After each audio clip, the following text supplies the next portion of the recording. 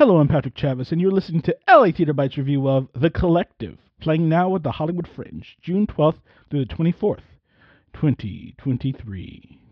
Immersive theater, not some kind of gimmick, though it can be.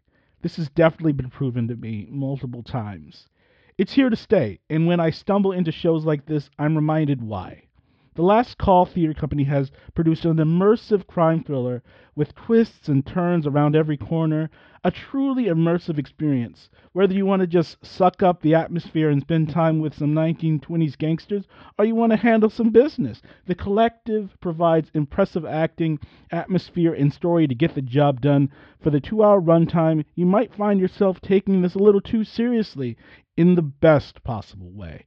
But forget about it. It's a lot of fun. This play is set in the 1920s, and the story goes the Don of a notorious Mafia group called The Collective has been murdered, and we, the members of his crime family, must meet at his wake to send our regards and also try and untangle the mystery of his murderer and help decide the future of the crime family. Mamma mia! Because of the nature of the show, they split you up into factions, so you could do this show multiple times, and the outcomes can change depending on how each faction works through the storylines, and also your experience is different with the crime factions you choose.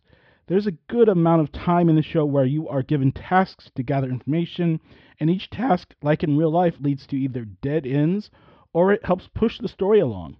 At the same time, while you're conducting business in between, different entertaining moments happen. In between meeting the family and the mixture of tasks, you also have the freedom to move around and just get drunk. And this phenomenal cast that just does not let up. And trust me, I was trying to shake them, not literally.